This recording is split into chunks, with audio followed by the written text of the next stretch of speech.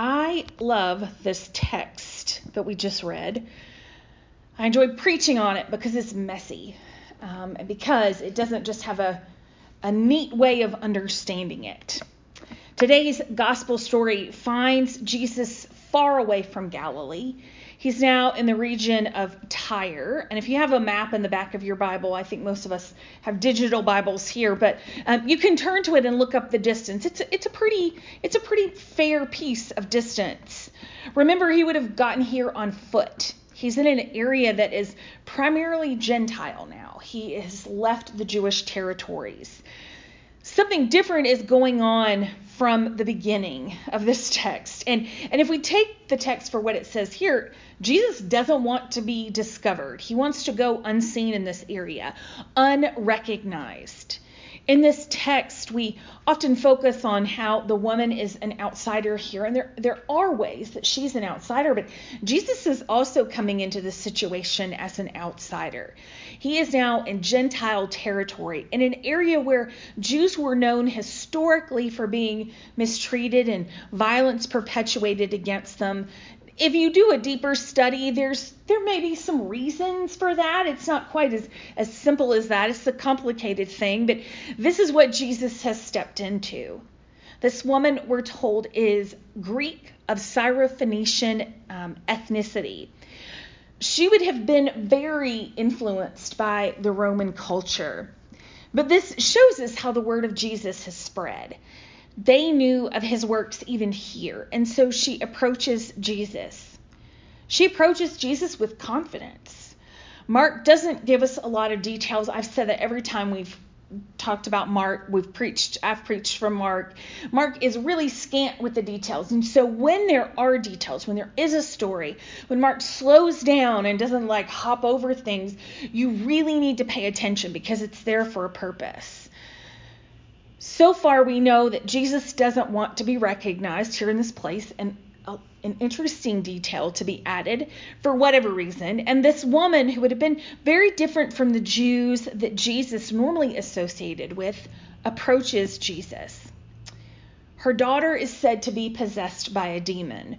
We don't know what that looked like in reality, what her behavior was like, but we can be guaranteed that if we were to walk in her shoes this morning, this mom is desperate. She is desperate because even though she's not an outsider culturally here, she's with other Gentiles, she is still a desperate mother. She's a woman, so she's still on the outside of the insider culture. And the issues with her daughter probably would have kept her very isolated from the rest of her community. She's heard word of this man who can heal. Hears he's coming near, and so she travels to him. This is a determined woman. The text here can be unsettling, and I don't want to focus our whole time on Jesus' response. It's just too much to gloss over it. We can't ignore it. I don't want to be too quick to jump in with the rationale that makes Jesus look good. I don't know if you caught Jesus' response, but he says he can't help her because the children need to be fed first, and then the dogs are fed. It looks like Jesus is calling her a dog, the equivalent to a dog. And we're going to struggle with that for just a moment. In my study for this sermon, I found a couple different lines of thinking. One is that Jesus is just tired when he calls her a dog. He's grumpy. He has walked into this space. We know he doesn't want to be seen. Why do we have that detail here? And so it just comes from his exhaustion. And that could be true. Still, it seems cruel. And in our current cultural climate, honestly, I'm outraged by that. Some believe that Jesus here is telling her that it's not her time yet.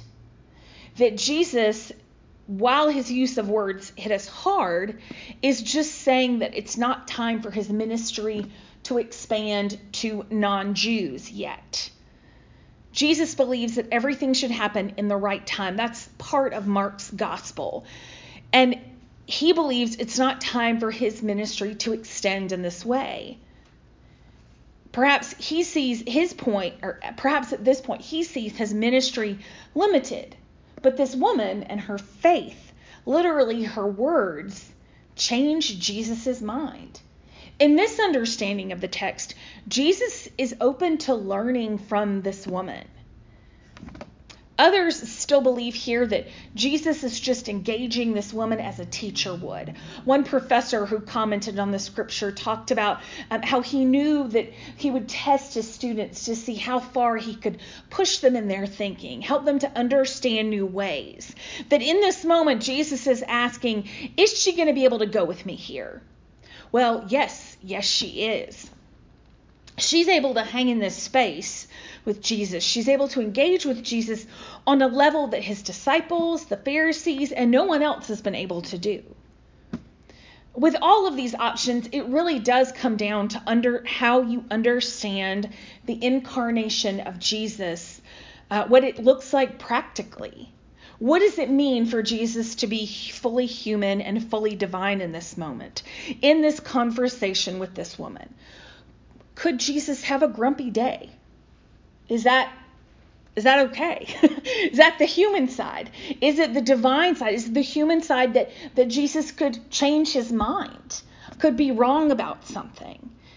Is it just the holy Jesus testing her in this moment? I'm going to let you decide at this moment. These are some of the options that are out there. And while this understanding of this part could be like the basic of PhD work, we're going to walk with the woman for a little while. I want her to be the focus this morning. We could spend time arguing about the words of Jesus, but if we're looking at this scene unfolding through the lens of a camera, I want to take the focus off of Jesus and put it on this woman and her responses.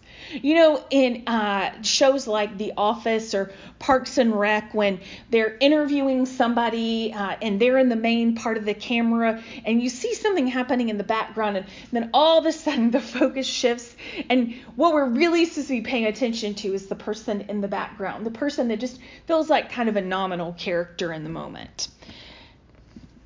That's what's happening here if we were shooting this. Jesus has walked in. The focus of Mark has been on Jesus. And in this moment, we see this woman pleading for her daughter in front of Jesus. Sometimes we need to read scripture this way, paying attention to the people that too often we just see as bit players in scripture. Remember, this is what we know so far in this unfolding story. Somehow she's heard of the works of Jesus. She is desperate because even though she's not the outsider here culturally, she's still a woman with a daughter that has issues that would have kept her isolated. She's heard word of this man. She's pushed to go see him. And now this determined woman, this isolated woman, is looking for some kind of answer, some solution, and it's led her to this Jew. Before and after this story in Scripture, the disciples and Jesus engage in multiple conversations about miracles, where the disciples do not get it over and over and over again. They don't understand what they see happening in front of them, and the minute that they see it happening, then they seem to forget very quickly afterwards. In this conversation with this Syrophoenician woman, she is able to engage with Jesus in a way that the crowds, that the disciples, that even the Pharisees are not, in all of the stories that surround it. She believes in the power of Jesus. She believes about the stories that she's heard. She's convinced he could help her out of her situation. It is important to note that in the Gospel of Mark, this is the only exchange where Jesus doesn't win. She and Jesus have this exchange that proves she gets it. She can hang with Jesus. When he begins speaking in metaphor, she goes with it. She challenges him back. She gets that there is enough of this bread of Jesus that the table is overflowing. There is enough of this miraculous whatever it is for everyone. There's enough for her, even though others wouldn't give her a seat at the table. She had a confidence, an intelligence, a boldness to claim something from Jesus. His ministry is changed as we see he not only heals her daughter, but performs another miracle after this, opening the ears and loosening the tongue of another Gentile. This story reminds us that there is enough Jesus to go around. The table is overflowing to everyone. We cannot contain the love of Jesus, and we cannot contain the ways in which Jesus works. For them in this setting, Jesus couldn't be contained just within the Jewish culture.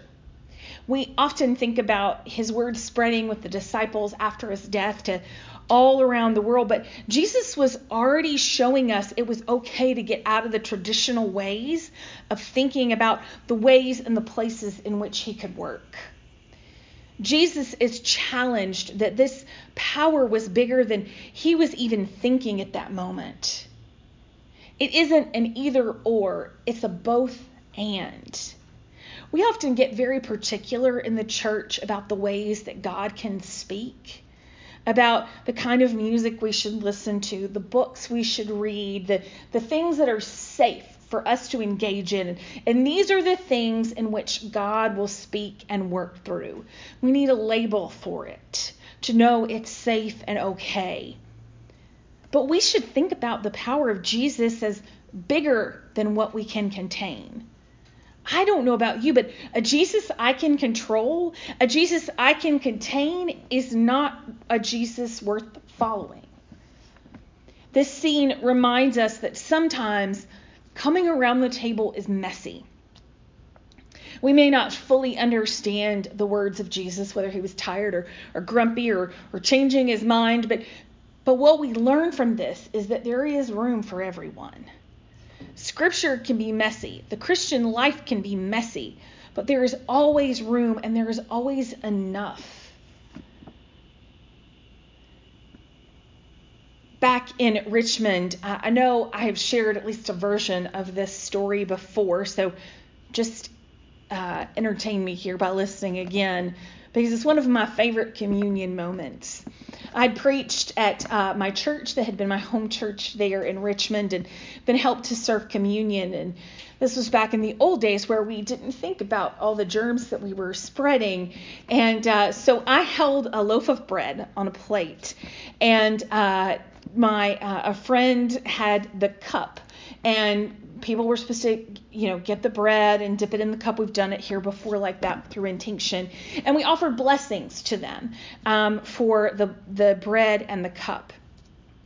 This is how it's supposed to work. Nice and smooth, beautiful, meaningful, all those things. But the bread we had gotten was a little tough. It was a little hard, a little more crusty than it needed to be. So people kept pulling pieces too small or pulling whole hunks of the bread because you couldn't gauge what you were going to get. Sometimes for our oldest and youngest congregants, I had to actually hold the bread, again, pre-COVID, stick my fingers in the back of the bread so we could brace it so they could pull off the other side. We had one elderly couple that came up in our line. He was bracing her arm the whole time, which complicated him getting his own bread. She'd struggled to break off her piece, but she was smiling from ear to ear. This was a woman who'd not been able to be at church much lately because of her health. And so she was just so happy to be there, happy to be participating. He walked over and got the blessing with the cup and took his, dipped it in and took the elements, and she smiled at me for a while, and then he nudged her over to the cup and she dipped her bread in, and then she just stood there smiling even after Meg had given her the blessing. They were holding things up. They were holding up the whole line for this whole process. Finally, the older gentleman just frustratedly said to her, "Just eat it," loud enough that everybody in the surrounding area could hear her. We had one young congregant, I think he was about 4 or 5 at the time, who was taking communion for the first time. I'd had him in preschool choir, and so I knelt down and made eye contact with him and gave him his blessing as he took a hunk of bread. And I do mean a hunk. I mean, like, he went in for like lunch, got a hunk of bread. He dipped it in then with the cup, got the juice on his fingers, didn't know he wants to stick his fingertips in the cup itself. The piece of bread was it was dripping with the juice. And he popped it in his mouth still the whole time with this huge grin that he was able to participate. We laughed with congregants as they tried to get pieces of bread, asking often, is it enough? Did you have enough to actually dip? After it was over, the ground where we were standing, it has that red, cranberry colored church worship space carpet in it. And it was covered in pieces of bread. It looked like the floor of a restaurant after a toddler has eaten. It was everywhere. It was a mess. And all I could think is, this is what it's supposed to be like. This is what it's like when we all come to the table. We make sure everyone has enough. Some want a huge hunk. Some are smiling. Some are solemn. Some people are a bit of an inconvenience, and others will be frustrated because of it, even if lovingly as they try to care for them. And in the end, it will get everywhere. And as we remember that there's room for everyone at the table, we need to look around and see who is not here. What people are we just not paying attention to? Where is God moving outside of our normal ways of understanding God as we try to keep things neat and tidy? Life with Jesus is messy. And the miracle, the love of Jesus cannot be contained. When we have open hearts to engage, to listen, and learn, the power of Jesus spills over the table. It gets all over the place. It's like a messy toddler. It's everywhere. It makes room for everyone, and it moves in ways we would not expect. As we close our message time, our sermon time today, we want to take a few minutes for some time for reflection. And we're going to do this all together. If you are online, you can put your responses into the chat. I want us to just share together, if you're willing, when has God showed up in a way that surprised you? Or when have you seen or heard God speaking in a person or a place that you wouldn't have expected it from? Something that's not sanctioned to be churchy, not sanctioned to be holy. Where have you seen God moving and speaking in places you would not expect? And when you have an answer, you can just answer. The mic here is pretty sensitive, so it can pick you up wherever you are if you just answer where you are. Youth, this is when every week in youth group where you talk about happy, crappy, and holy, this is the holy. Where have you seen God moving in holy ways, in ways that you wouldn't expect?